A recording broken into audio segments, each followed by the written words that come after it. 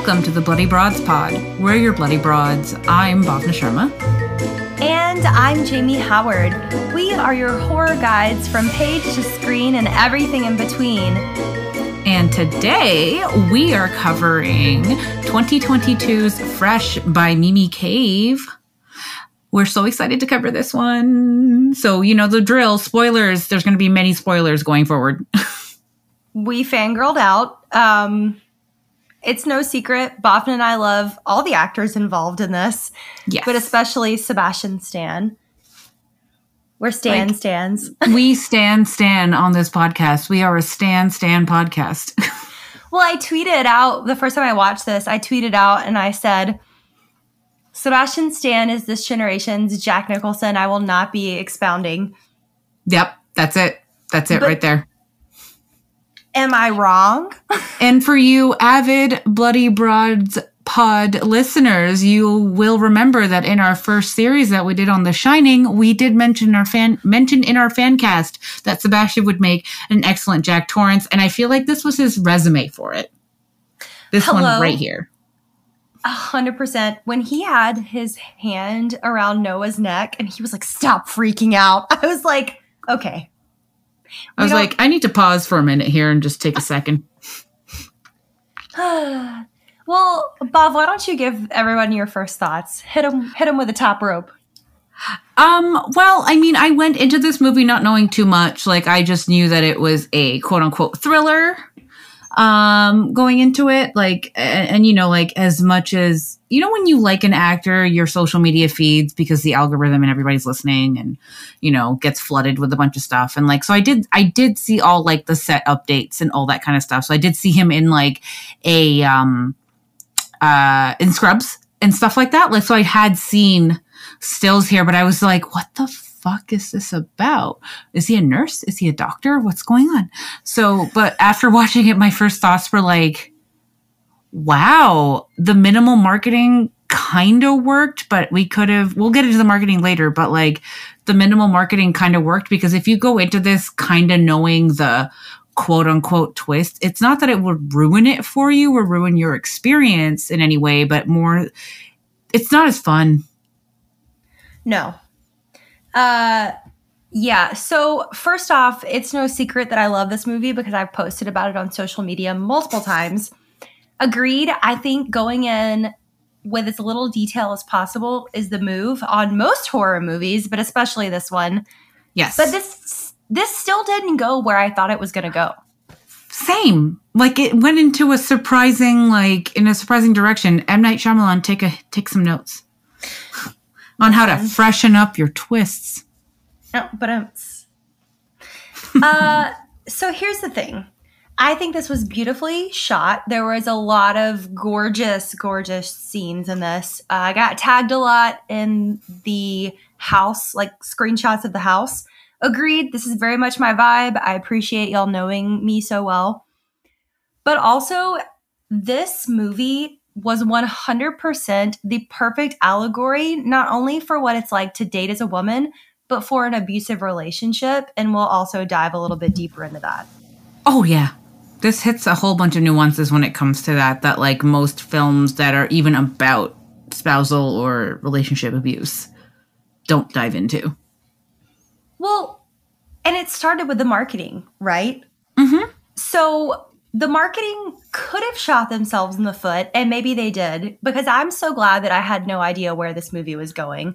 I heard cannibalism thrown in around in discussions, and I was like, cool, I'm in, because I'm a huge fan of Hannibal, the television series. But I'm so glad it wasn't what I thought on multiple occasions. So this movie gaslit the audience in the first 30 minutes the same way that Steve gaslit lights Noah in the first couple of weeks of their relationship. Yep, that it completely did, because even though I didn't know cannibalism, but like you kind of get the gist from the posters that came out, you know, like a hand in a meat plastic wrap. plastic wrap and stuff like that. So it's like, okay, cool. Like, all right. Food is involved. Are we dealing with the Jeffrey Dahmer type? Like, what are we going with? Like, like, and that's when the cannibalism started. But we saw the set pics of him in Scrubs, and I thought it was going to be him basically co-opting Noah into his cannibalistic cult, which he kind of tries to do, but not really. Yeah, he tried to make her like Charlotte Le Bon 2.0. Right. Oh, God. Which we will touch upon that point because I thought that was so well done. It was. So from the jump, this movie wanted to be, I feel like, a little more satirical than it actually wound up being, which was again, my beef with Old, like I said in one of our older episodes. I don't think it was off base at all. I just think there were moments where it could have been heightened a little bit. And that goes back to the writer. So Lauren Kahn was the writer, and she also worked on The Other Guys and Step Brothers, which I love. So I see which where some of that explains the comical moments in this one. Right. Like I see where that humor was trying to come through. And the grocery store scene, huge success. I thought it was adorable. It was hilarious. Bhavna's like holding her hands up like she's... It was a meat cute. Cute. But he met his cute meat. And like the scene with Steve getting shot in the dick, hilarious. Success. We love that. Hilarious. The scene where Steve gets his dick bitten off. Also hilarious. Right. Hilarious. But the scenes with Molly, especially in the first 30 minutes, I was afraid. I really thought Molly was going to be a 2D character. And then the title card happened, which we're going to come back to. Yeah, like I thought she was also going to be like a 2D character. And like as a person of color, I'm always like hyper aware of like how my brothers and sisters get or siblings, depending on what you go by, get represented in film, because it's like we're the ones that either don't exist, die first, serve as like the people with brain cells that die anyway, and stupid people live, et cetera, et cetera. I mean, but that's what we kept running into. So I've seen this movie 3 times now. I saw it once on my own the day that it came out. The second time I watched it on Clubhouse with Jazz from Girl That's Scary, Sheree from Nightmare on Fear Street, Ryan from Brother Ghoulish. Were you in that one, Bhavna? Yep, you popped in. I was there. Yeah, Bob I popped in on that one. And then the third time I watched it right before we recorded this, and it's such a masterpiece, but every single time we all have the same reaction of like, okay, why does Molly have to be such a stereotype at the beginning? Like I'm just gonna come out and say it because I'm just gonna come out and say it. Noah's a dumb fuck. Oh, 100%. Because for someone, for a dumb fucking bitch, for someone that is that tired with the dating scene, so you get the idea that she's been through it a lot because she's scrolling through the apps. She's been on dates. She goes on a date with this Chad guy. I think his name was actually Chad. His name is literally Chad. Yeah, his name is literally Chad. We'll get into him in a moment, but like you get the idea. Like they paint it, through like less is more, that she's got this experience with the dating scene. And yet she skips out on the minute details that would stick out like a red flag. And I'm not talking like she has to be fucking James Bond level astute or Sherlock Holmes level, like I've got everything mapped out. But she commits every sin of dating as a single woman. She literally goes, so she meets Steve in the grocery store after her disastrous date with Chad. Yeah.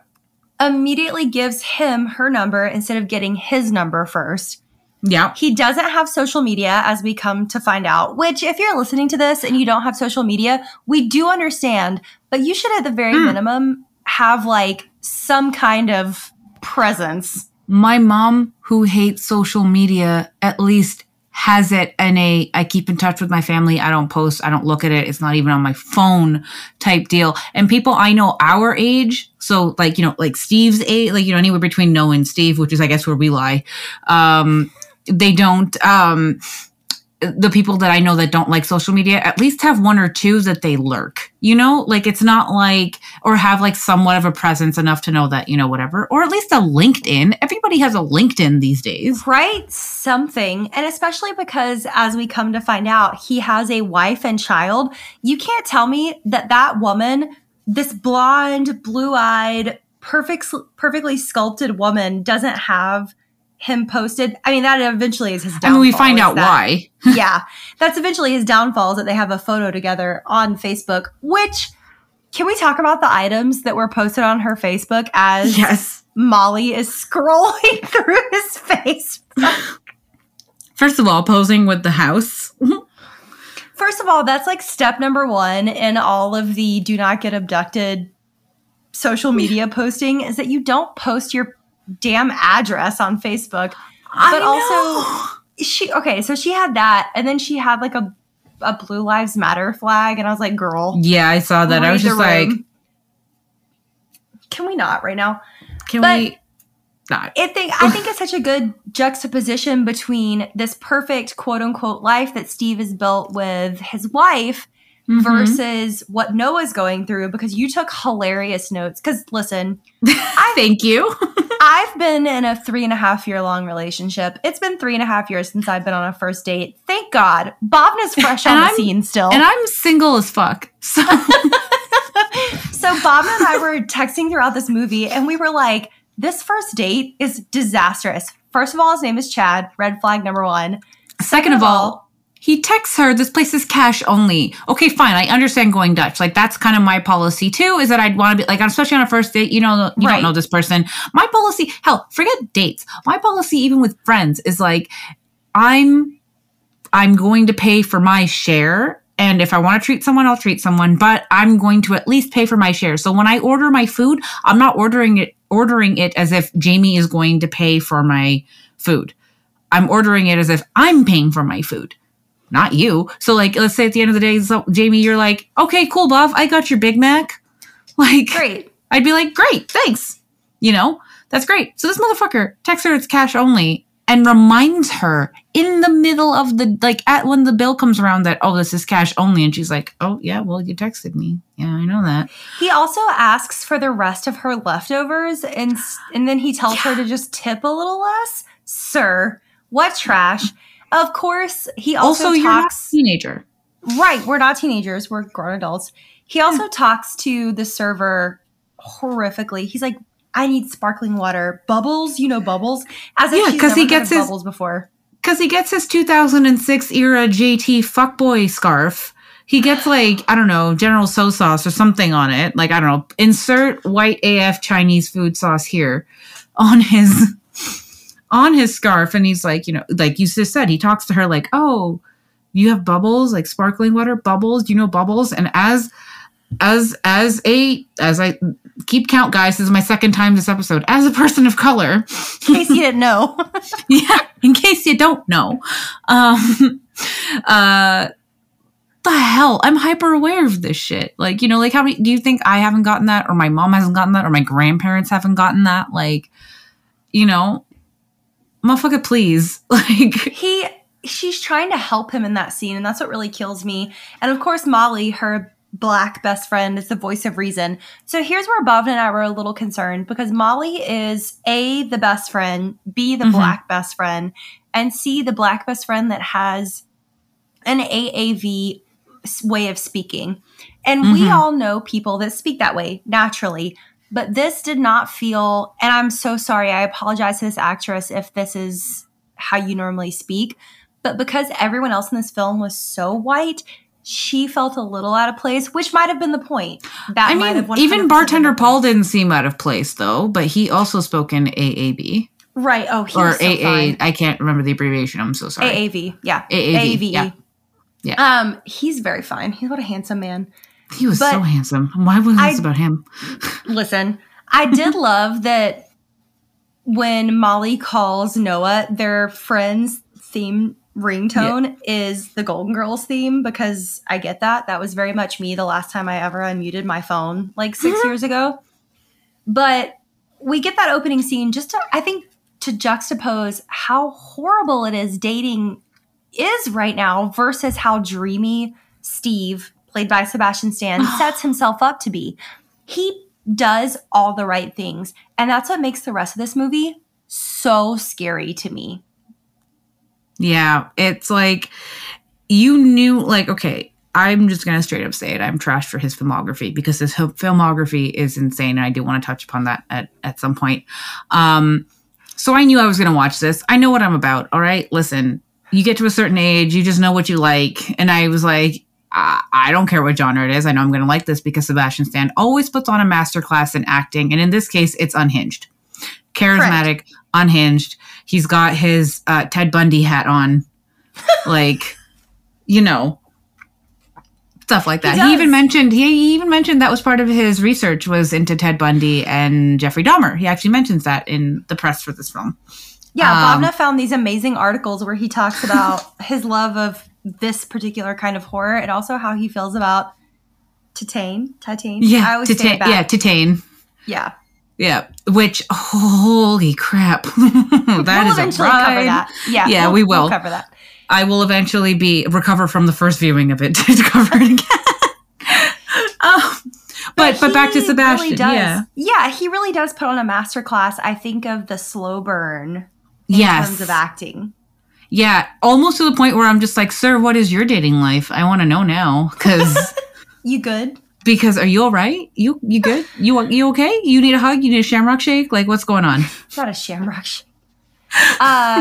Forever Mad, those are not available year round. Right. But here's the thing, is that he comes up to her and he can tell, because she is a single woman living in the city, he can tell that she's probably tired of the dating apps because she's already received a dick pic earlier in the movie. And she goes to the grocery store dressed in her joggers, her socks over her joggers, or as the Arctic Monkeys would say, tracky bottoms tucked into socks. Which, guilty. I have that exact outfit she has on in this movie, and I was like, whoop. Yeah, you know, like her hair's done in that quote-unquote messy ponytail, but she still looks like perfection going to the grocery store. Like, you know, like she's got that, like, she's definitely giving off the vibe of like, fuck off, I want ramen.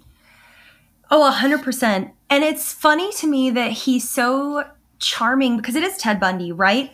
But that's what this movie's whole, I guess, overture is that women put ourselves in these situations and we don't really have a choice where we have to trust that men are being honest with us. Yeah. And I mean, I'm no stranger to having conversations with random people and then them becoming some of my greatest friends. Of course. I don't have enough time to go over everybody, but I can give you some really short examples. One friend I met in line at the film festival, and she's like 10 years ago, actually in line for Shame, nice. By the McQueen movie, you know, and she's still one of my good friends today. Like, I met a good friend of mine who, when he worked at a comic book store, he worked at Midtown Comics in New York.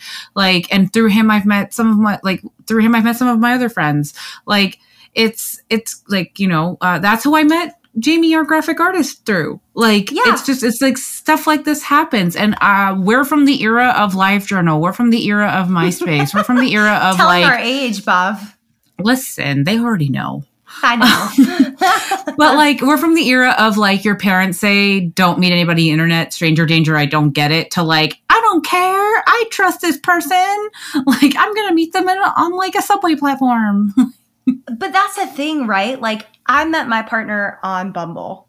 And if I had not gone on Bumble, we would have never met. And I think this movie does such a good job of showing the horror of what it's like to date as a woman who wants to date a man in specifically North America. Yeah. And I think, too, it's tough because it all weaves into this bigger theory of, you know, this movie is an allegory for abusive relationships. Yeah. Like, it's, I mean, you kind of get that vibe going in because you do get that, like, this is too good to be true, charming ass Steve with his grapes in the, like, cotton candy grapes in the produce aisle, which, by the way, I would take them unwashed 100%. In a panini. Listen, I'm telling on myself, but if Sebastian Stan was like, hey, do you want these grapes? I can't even eat most raw fruits. Like, I'm allergic to it. But I would be like, sure. Co-signed. But I can't eat grapes. But you know what? Amend that to something I'm allergic to. I would take an apple from him. He's going to listen to this and be like, oh, Jesus Christ. He gets worse said stuff about him for free on the internet that I'm pretty sure he's read. I mean, Pam and Tommy just wrapped, so yeah. Yeah. But this whole time that we're watching this movie, I think we see Noah's heartbreak, right? Like we see where she realizes that he's a fucked up cannibal, and then we end the movie on one of my favorite lines of all time, which is he's married.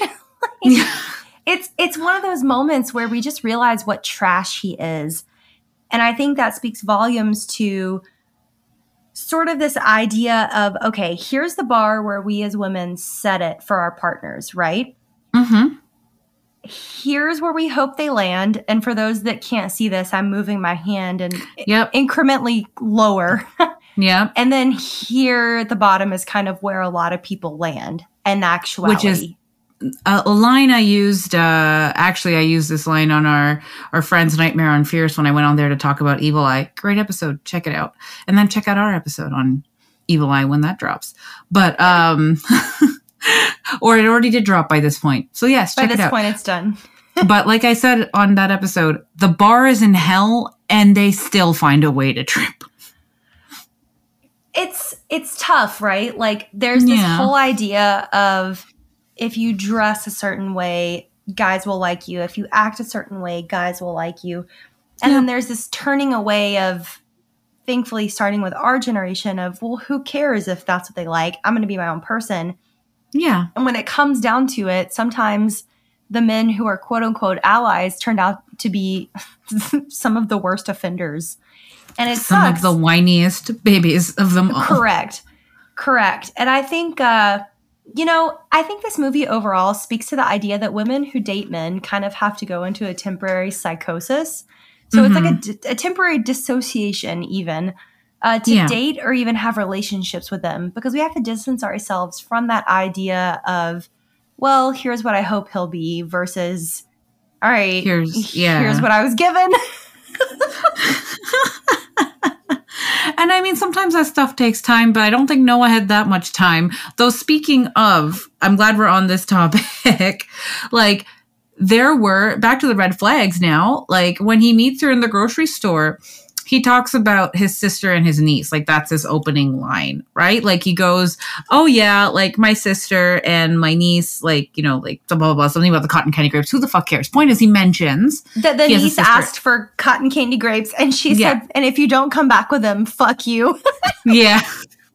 Which is someone who has a sailor's mouth, that would have gotten me. I would have been a line and sinker. Yeah, and as someone that's had like and that knows people that have good relationships with their like uncles or aunts, like that's a thing. Like I definitely had a relationship like that with one of my aunts growing up and stuff like that. So it's like I get it. But he mentions them, and like the only other time he briefly mentions them is when he's drugging her later, but not even. So like when they go on a date later, when they actually get to go on a date at the bar where we meet handsome barman Paul. I believe that's his name, right? Paul. It is, and he's very attractive. The handsome barman. He talks about his dead parents, but he doesn't mention his sister at all. And like in this rewatch, I caught that he mentions her briefly when he's concocting his drugged Manhattan or old fashioned for her. Like he briefly mentions her. Yeah, because of the candle, which sandalwood is a great scent. Correct. But he doesn't really like, she just goes with it. Like she goes like, okay, he's got dead parents. I've got dead parents. He's cute. I want to smash. Like all of my personal alarm bells were going off because I'm super suspect of anyone that's like, oh, I have this, and this in common with you, only because of how my dating history has been. All right, not even dating, but just like first dates.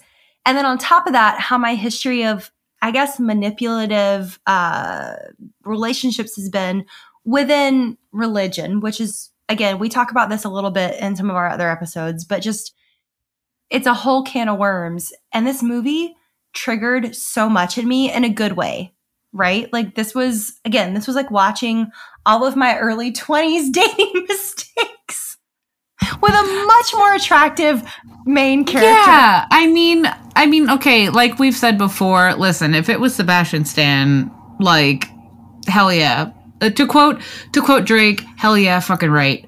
But another Toronto superstar along with Bhavna. Oh, bless. But yes, hell yeah, fucking right. But life is not filled with Sebastian Stans in aisle 6. Unfortunately.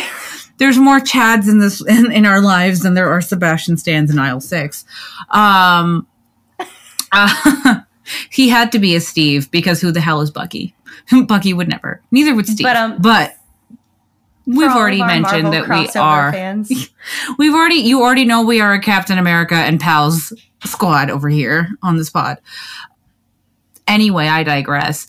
Point is, like, yes, he's beautiful, he's great, he's charming, but again, we fall back on Noah's dating history. And like, girl, I get it. The well is dry. The well is hella dry, but that doesn't mean you fall headfirst into the next one because you see like a few drops at the bottom. Right? First of all, it made me nervous how many drinks she had on a first date with him. Because when I was single, it was my rule to never have more than 2 drinks with a guy on a first date. Because I wanted to be sure that A, I was representing my true self and not just my, little buzzed self. But B, so that I was fully, aware of my surroundings. And that doesn't work for everybody. I get it. Not everybody's a lightweight. That's fine. But she starts having these drinks with him and he's saying all these things that are huge red flags. He's agreeing with everything she says. He's relating to her on this deep personal level with details that are weirdly specific. Especially and he's following up with her and asking her questions and it's a whole deflecting it off of him. It's a whole thing. And what's sad is about the deflecting part is that we're so used to guys that we go on dates with just talking about themselves the whole time. And sometimes that's people being nervous, right? Like sometimes that's people word vomiting because they're nervous. But we're so used to people just constantly talking about themselves that when someone asks you about you, if you're in an insecure place, you're just like, oh, they care. They care. They want to know. Or like if they remember one detail from the 20,000 you just spilled, then it's like, oh, they listened to the whole thing. Do you know what just hit me as well? This is the same tactic that cults use to get you to join. Bhavna's 100%. emphatically nodding. Yeah, Bhavna was like emphatically nodding her head, yes. This is some Jim Jones shit. Okay, because again, with the marketing, I thought, again, that we were going to get roped into some kind of cannibalistic cult a la Raw. And I got excited. Yes. I was like, oh, Sebstan leading a cannibal cult? Sign me up. Not that way, but just for the movie. Also, Sebstan confirmed Raw fan. Right, correct. We dove deep into the press for this movie. We did. It's just so funny because we get the first 33 minutes of this movie are this romantic comedy almost. But with that like razor's edge of like, this shit ain't right. Right. And so the whole film, I had this sinking feeling of, with every minute that passed, when are we going to get to the scary part? When in reality, it was the boiling frog analogy of the frog in the pot doesn't know that the water's boiling because it's slowly being turned up. Yeah. And then once we get that title card right at 33 minutes, I was like, inject this into my veins. This is extremely my shit. That like 60s, like that 60s distorted underwater feel. Love it. All about it. We live for that. But I will say, now that we've gotten to the title card moment, Bob, I think it's time for us to take a commercial break. Yes, we'll be back with some more free thoughts after this. And we're back. So we hit the title mark, is what we discussed right before this commercial break, and I'm about it. I had forgotten that we hadn't had a title, like a title card yet. Yeah. Card. Yeah. Well, and that's what drew me so much into this movie, because any movie that can fully take me out of my current circumstances and put me into the scene is art to me. Not that other films can't, but like I said with Old, I didn't check my phone. And to be fair, only one thing did take me out before the title sequence. And that was the fact that when the Noah and Steve were leaving Noah's apartment to go on their trip, right behind him was a big Shoppers Drug Mart. And for all of you Canadian listeners out there, Shoppers Drug Mart's a big brand over here. For you Americans, it's like CVS. It's essentially everywhere. Yeah. It's the one consistent, like not the one, but there's several, but it's like one of the major drugstore brands out there. And I saw it and I was like, oh, I'm out of cotton pads. Oh shit, I gotta go. I texted that to Jamie as well when I watched it. I was like, oh shit, I gotta go get done. Because like I could fall for the Pacific Northwest vibe, the Seattle vibe, or the Portland vibe that they were going for. But then I saw that, I'm like, Vancouver.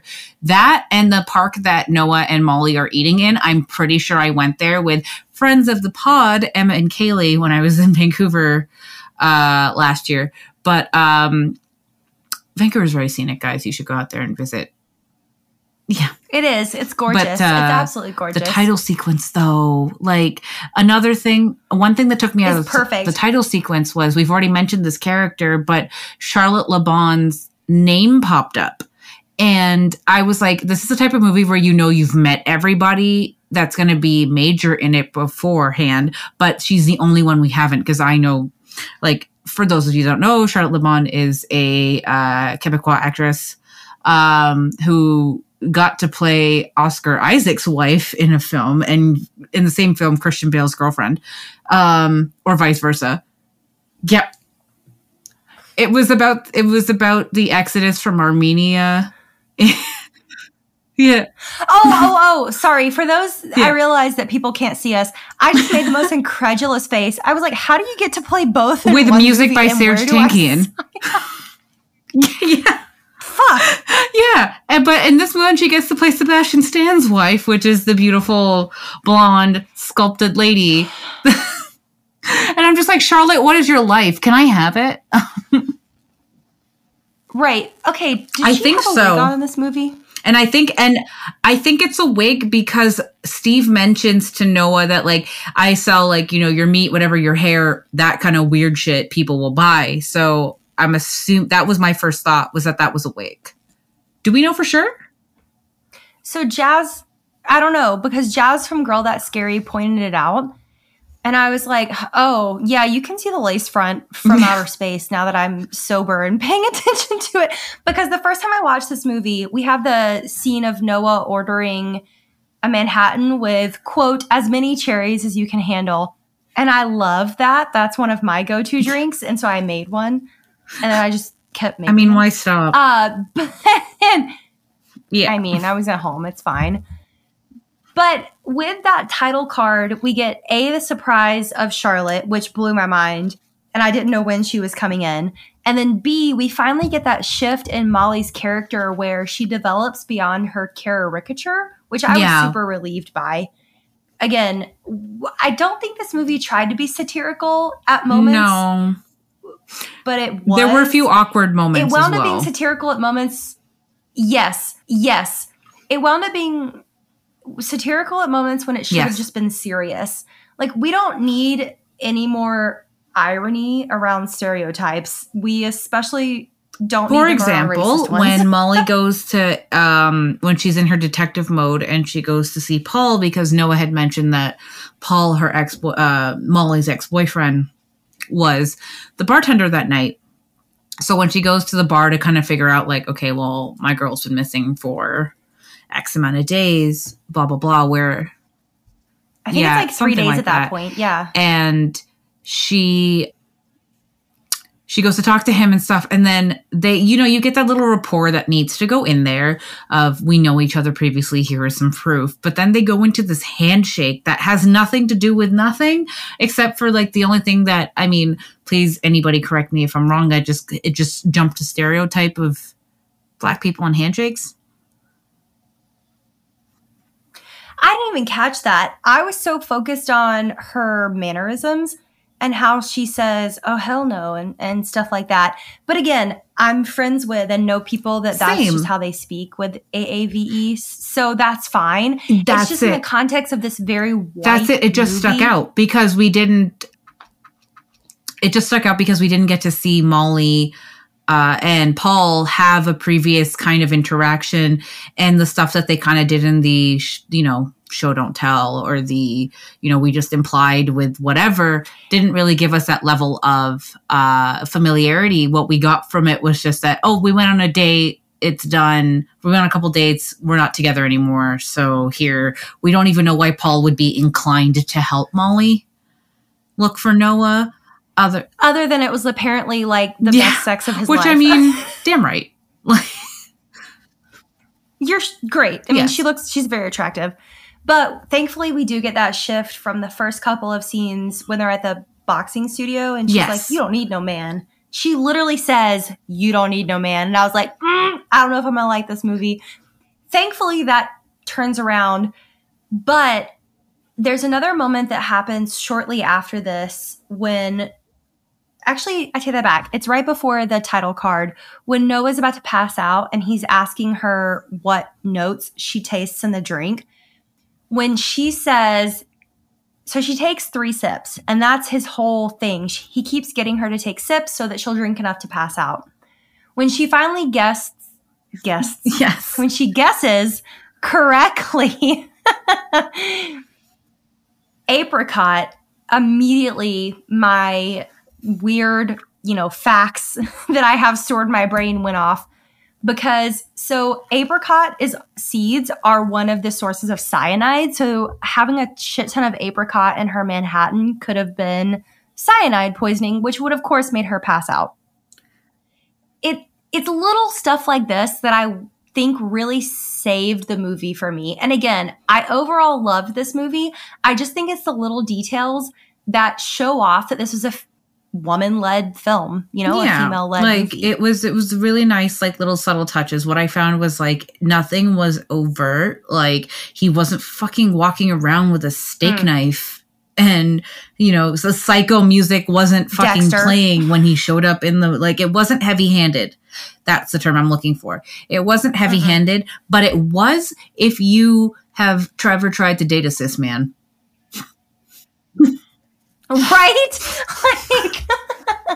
I think, and Bhavna had such a good note on this. You had such a good note on this, where we were talking about that temporary dissociation and that blindness. I understand being super infatuated with a dude that you agree to go to a third location or a second location with him. Because for example, for example, the most my ass ever agreed to was going from Midtown New York to Soho without knowing where the hell I was going. But I was still cognizant, we are on the subway. He is not driving me. We are not getting in someone's car.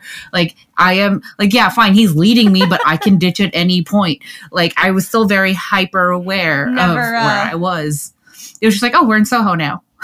Yeah. Never go with a hippie to a second location. But not out of the city and not to somewhere with no Wi-Fi service. I understand her trusting him in the sense that I've allowed him in my space. It's only fair if I go to his place. But he didn't even fucking tell her where they were going until they were in the car. Huge red flag. He also said, I'm a plastic surgeon, which we can talk about classism for just a second. It was the level of his job that made her believe him. Because I have the hiccups, y'all. Sorry. If he would have been I'm a steel mill worker or I'm an office worker, there's no way she would have gotten in the car with him. Absolutely not. No way. Absolutely not. But he had to have said he was a plastic surgeon. Otherwise, how do you explain that 70s fever dream of a house or living that far outside the city? Dream house, first of all. Well, and then of course we have Molly who tries to save Noah's ass and is doing all this snooping while Noah's getting carved up. And again, this fed into the stereotype of the quote unquote powerful Black woman and the quote unquote, Black best friend. But I will say Molly being the only smart character really helped. Maybe that's my bias speaking, but it really saved. It also speaks to what we were talking about earlier about this being an allegory for abusive relationships. It's you always have that outside perspective that you don't necessarily believe or believe at first. You'll always have that outsider that sees things without the rose-tinted glasses or without the whatever. And I have been that person for a lot of people in my life, a lot, from my parents to my friends to coworkers, because if you're not, it's very easy if you're not in a situation to notice things that they don't notice. It's extremely easy to be that way, but it also then puts you in a difficult position. Like, I understand Molly's position of it being very difficult, that how do you bring this up with your friend? How do you do it? And like, I'm not like Molly, who can just be like, fuck, shit, fuck, like, get out of there, like, da-da-da, like, you know, blah, blah, blah. Then again, I've never had any of my friends be kidnapped for meat and cannibalized. And like, cannibalized? Thank God. And please, Thank I God. would knock on wood. Do not want that to happen to any of my friends. I know. I was like, I feel like we're accidentally No. Be gone, demons. We didn't read the Latin by accident. but back to my point, it's just that it's a very difficult position to be in, because you have someone you care about deeply, who you want nothing but the best for, and then you see these immense red flags, and you know you can't necessarily say shit unless it's they're kidnapped for cannibal, like, you know, for body parts. So it's like, okay, cool, like, I see it and I sympathize with her, because I am also a protective friend in that sense. But I also get her being kind of tired, because it's like, because at several points it's brought up like, ain't she white though? She says it multiple times in various ways, but I think it's, as well as, you know, being that friend that's like, hey, there's all these red flags, we should be aware of this. There's this moment where we realize that Molly has been captured. Not Molly, excuse me. Well, Molly also does get captured, but Noah gets captured because he can sell her, not because he's obsessed with her. Because before I knew as a viewer that he was going to sell her meat, I thought he captured her because he was obsessed with her, which can be romanticized in a sick way, in a very twisted Yeah, it definitely way, can. right? And he definitely could have flipped the switch on her, because I genuinely feel Noah was that dumb. If Noah didn't have Penny 100%. in the next room, 100%. 100% she would have fallen for it. And only because he was actually sexually obsessed with her as well, unlike the others. And that's the worst part. Like, that felt like a whole other can of worms to let loose. It was like, oh, wow, he thinks I'm good enough to sell? And also, I'm the only one he's ever slept with? To me, that was the perfect allegory for internalized misogyny. Not even Which, allegory. honestly, really and blatant. I think that makes the final line even fucking funnier, is that we know that Anne, Charlotte Le Bon's character, and it's the way they did it was fucking beautiful as well. But we know through no words at all that she was one of his girls that he quote unquote saved. That shower scene broke my heart when she undresses and she takes off her prosthetic leg. So because Molly at this point has gone to the house, she's realized that Steve is married and he's trying to hide that fact. I'm not Steve, I'm Brendan. Obviously, because he's a cannibal. Right. What a dumbass name. But Molly trying to rescue Noah to the point that she's willing to go to the perpetrator's house. I think that speaks to the fact that, you know, you will never have a stronger friendship than from a woman of color. And I say it all the time. And I'm a white presenting woman. Like, I tell people all the time, I'm white. Like, that's fine.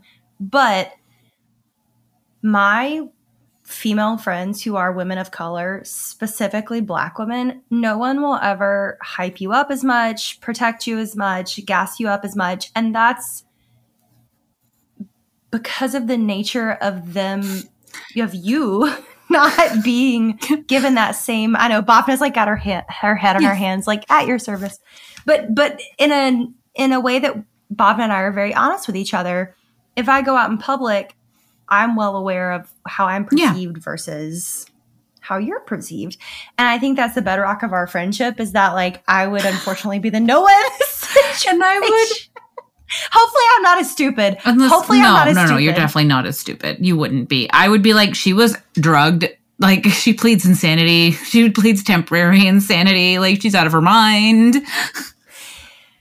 Especially because I'm so confrontational in terms of men. Like, I would be like, I know you girls like to tussle. It's such a heartbreaking moment, though, where we realize that Noah is giving up this beautiful friendship for a man that A, she just met, B, she knows nothing about, and C, that's literally eating her alive. And honestly, I think the true horror of this isn't even the abuse allegory and all that stuff, because, you know, that's just real life.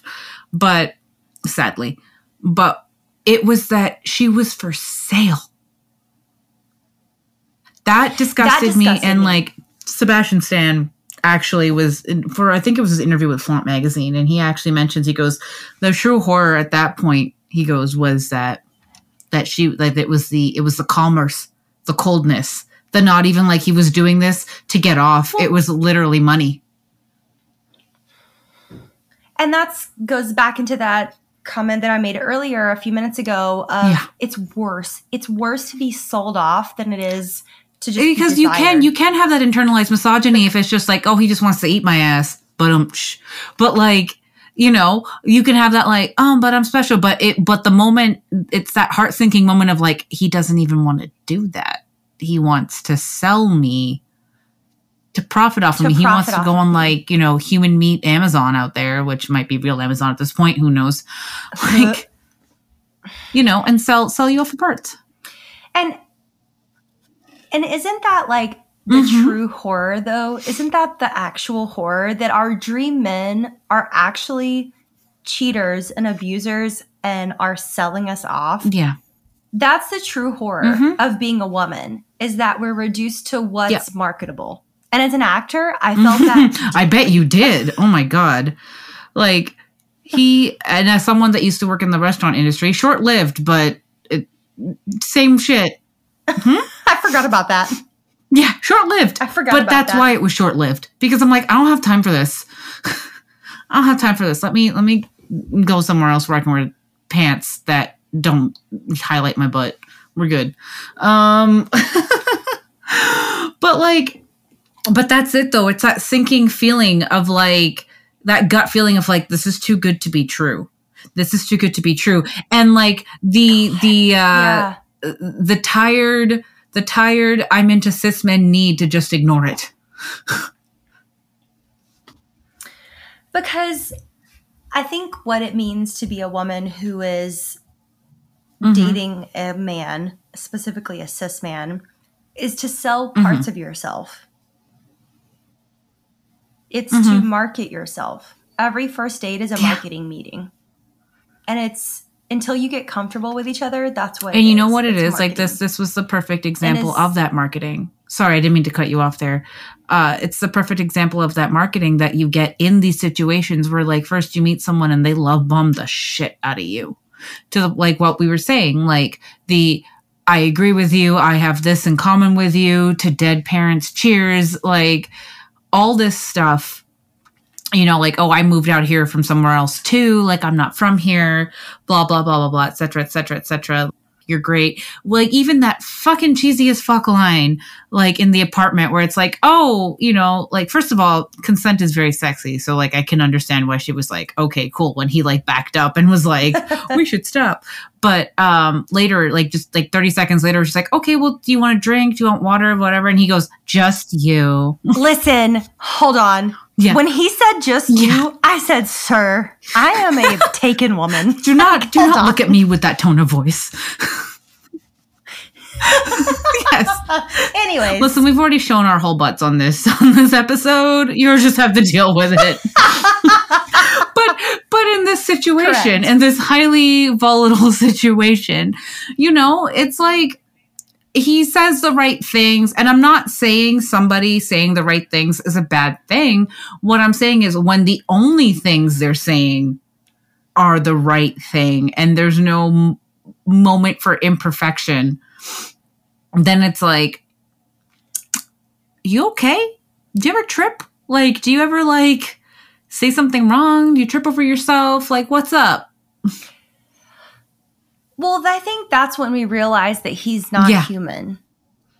Or I guess the scary part is that he is human, and this is how disgusting a human can be. Because you and I talk about that a lot, about the real monster being ourselves. And I think there's this whole thread throughout the movie of the male gaze. because we get those cut scenes of men opening their treasure box of the girl's panties or her bra and a picture of the girl and then a piece of their body, which is another level of disgusting I wasn't prepared for. But and I'm part glad million it was in of the movie. Bhavna shouldn't have laughed at this, but she fucking did, was when he held up the bra of one of the girls and just held it to his chest. And was like, I was like, when he was like, will this fit my pecs? I was like, yes, Seb. yes, it will, but that It will underwire fit is your going to pecs, carve into your shoulders, boy. sir. But I just think this movie is so beautiful, and I'm very too. passionate about it. Like, I think listen, it's we're such a full of gorgeous feelings, film. right? We're full of feelings about this film, not just Sebastian Stan. Like, one of the things I actually really did enjoy about this film was that it made the cheesy fucking Saturday Night Fever choreography work. Like, in any other Dances, movie, yes. like, it's almost, you know what? It's like Ex Machina. Yes, that's I exactly thought of Ex what I Machina, thought of. and if you haven't seen it yet, After Yang. Yeah, After love Yang has a After Yang. choreography scene that works, that you're like, the fuck is this? But you know what? I get it. Ex Machina has a choreography scene. Iconic. Dancing, Oscar Isaac's yeah. got some moves. Tag yourself. I'm Donald does have Gleason in the moves. corner going, what the fuck? But then, because the dancing isn't even like, let's hit the marks. It's very like, I'm just going to roll my shoulders very and be very natural. like cheesy and wavy. Well, they do the Yeah. hustle at the beginning, and that I recognize. And then the rest of it is just Noah trying to seduce him, not in a sexual I way, mean. but in a Yes. mental way.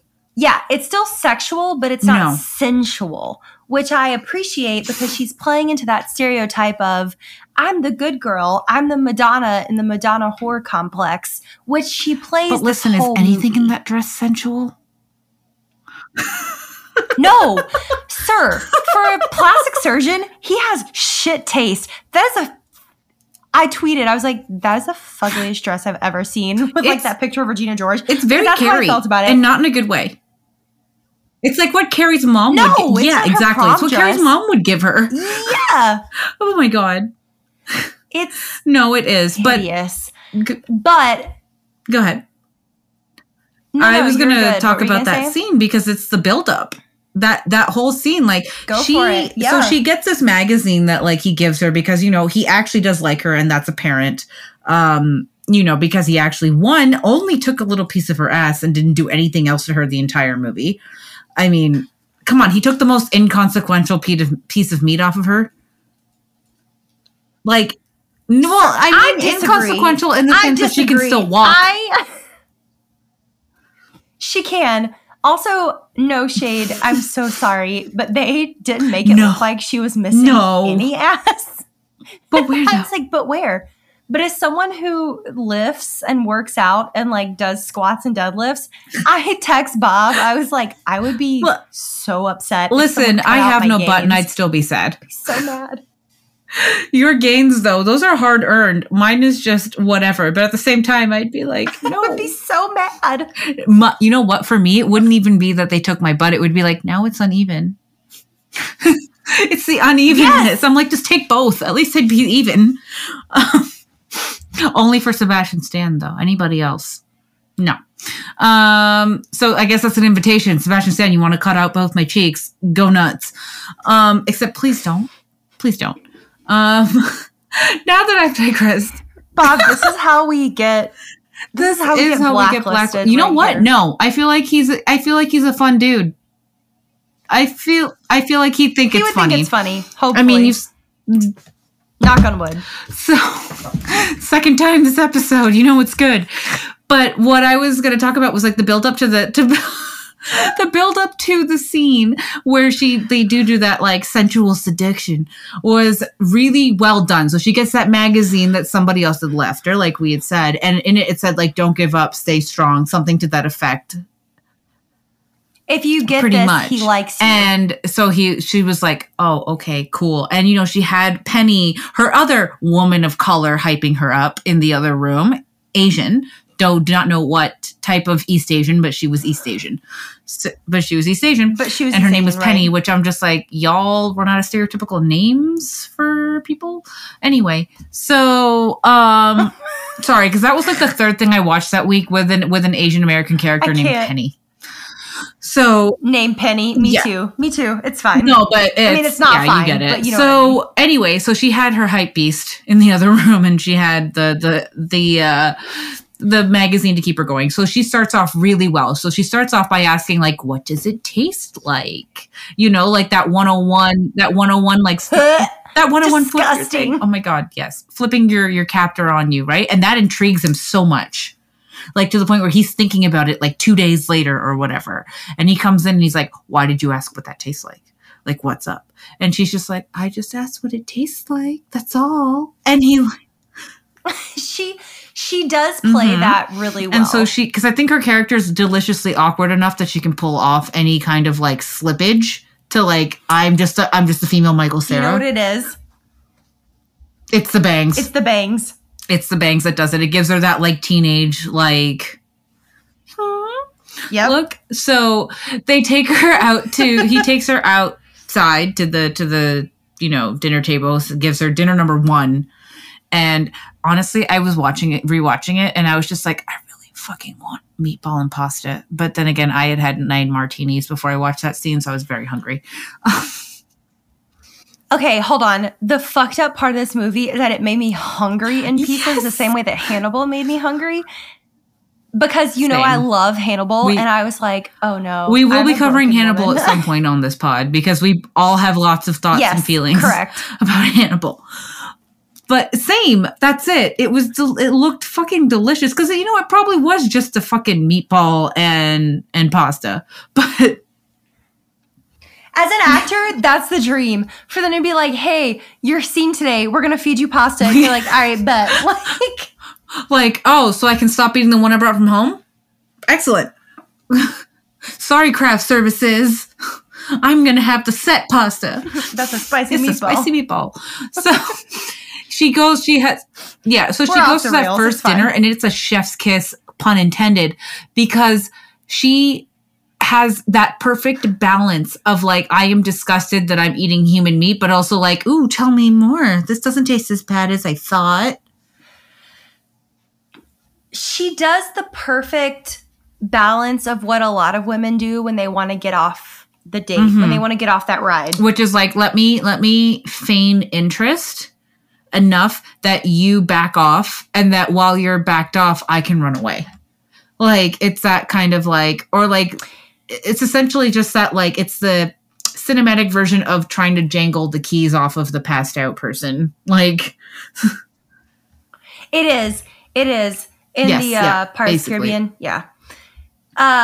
It's such a good moment of, I think, foreshadowing, because then we get that brutal, amazing fight scene. One of my favorite scenes in the whole movie. Shout out to Sebastian Stan's stunt double, which we found a picture of on Instagram. Yes. We'll link in the show notes.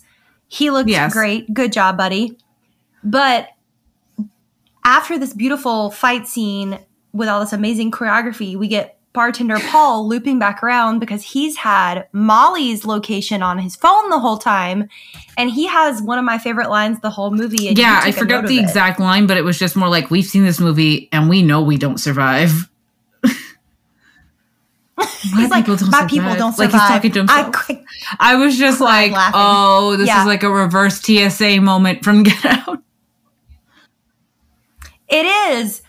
But we get the girls running through the forest, and I think something that a lot of people had a problem with was the ending of this film, but I disagree. Yeah. I think the ending made it so did I. Strong. I thought the ending was great, and like that choreography between the three of them, just like beating him up, I thought brought it right back into slasher territory of, this guy just won't fucking die. Like, he was like a beautiful Michael Myers. Like, he just wouldn't fucking die.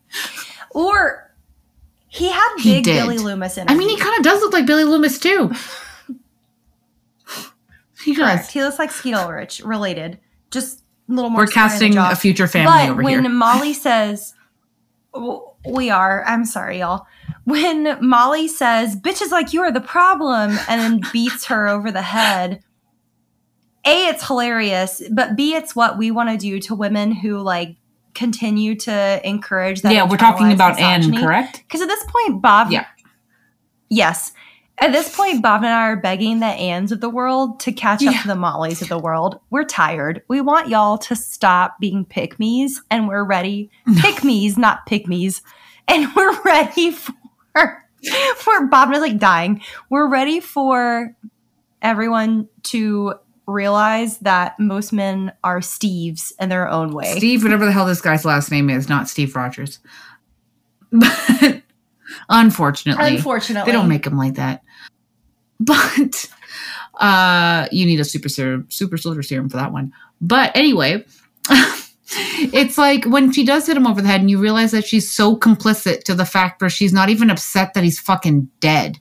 Like, that she's so Stockholm Syndrome into this that you're like, okay, well, any credibility we'd given you as a victim, like any kind of credit we would have given you as like, okay, you were just Stockholm Syndromed into this, is gone. We acknowledge it. We appreciate it. We respect that that's how you got into this. But at this point, you're so far gone that it's just like, I don't feel for you anymore, bitch. Like that, it almost negates that shower scene. I don't.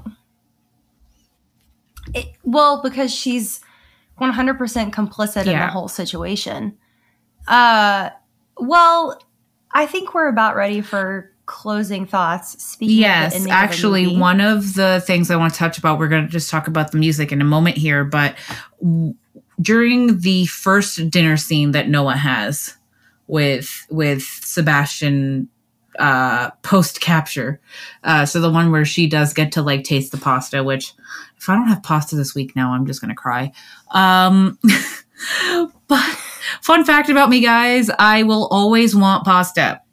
Even if I'm like, oh, I want to eat this sandwich, someone presents me with pasta, I'm like that girlfriend, boyfriend meme with the hand holding that's like, ooh, pasta.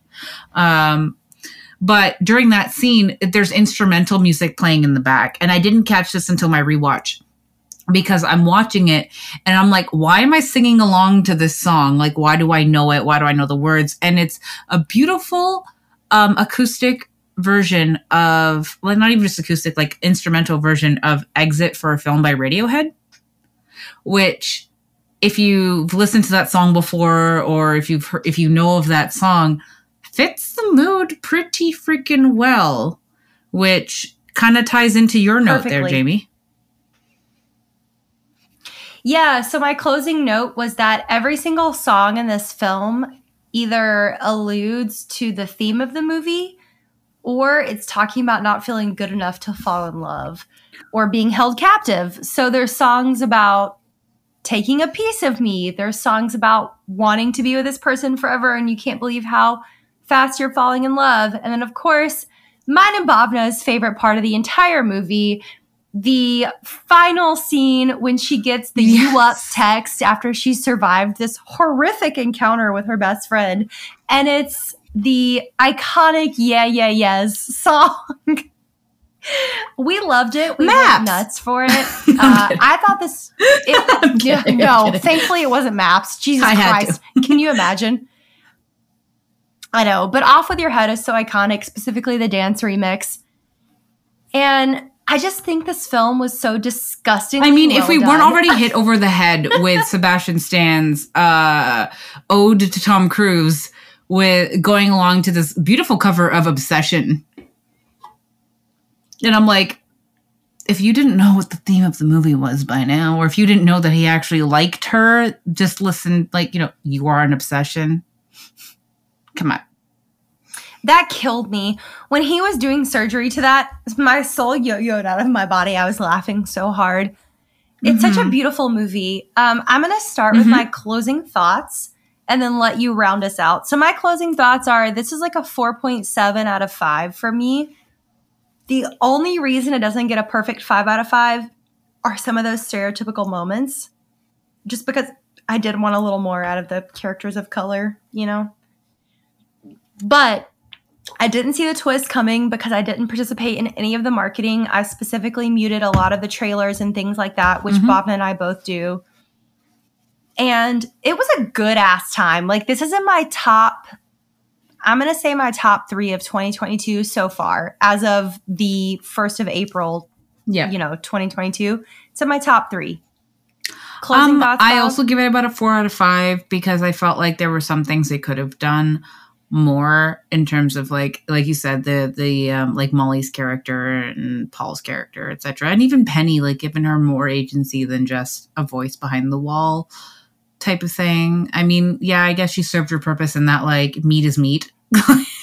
It doesn't matter what the meat looks like because once you're fried up, you look the same. But Mads Mikkelsen, do you have any notes on that? But I digress. Disgusting. I honestly went into this not with zero expectations. I did have some decent expectations. Like I had said in the beginning, like if for those of you that don't know Sebastian Stan's filmography, he's done things from like he's not just Bucky Barnes, like or he's not just Carter Bazin from Gossip Girl. He's not afraid Heyo. to do something crazy. Like he was in The Covenant. For those of you that know, Which we love The Covenant here. So he was in, I mean, not the greatest of films, but in a stacked cast, The Apparition. And if you want to go outside genre, like masterclass of acting in I, Tonya, uncomfortable to watch, but if it wasn't uncomfortable to watch, he wasn't doing it right. Logan and Pam and Tommy. Oh my God. That one, if you really want to see his range, like, and especially, honestly, I would suggest, not just because they came out around the same time, but I would suggest watching Pam and Tommy, or at least some of it, in conjunction with Fresh, to understand that he's got those crazy eyes, 100%. but he can dull down those crazy eyes super fast. Like that cocaine energy 100%. without being on cocaine. Because, come on. Did you watch Pam and Tommy? He had that cocaine energy going for him. He did a little too well, in some but parts, but yes, I am a fan, but also, come on, this man is not afraid to go outside his comfort zone. Honestly, when you put him in like normal roles, or like if you were to put him in like that kind of role, he doesn't shine. He shines when you take him out of the box. And he's not afraid to go there. And he, even in his press for this film, like he's method. He's not as method as some of those other, like he doesn't have the negative connotations of method like a lot of other actors do, male actors specifically. But the research he does and the care he puts into these roles shows. It doesn't matter if he's doing a film with a budget of 100,000 or 100 million.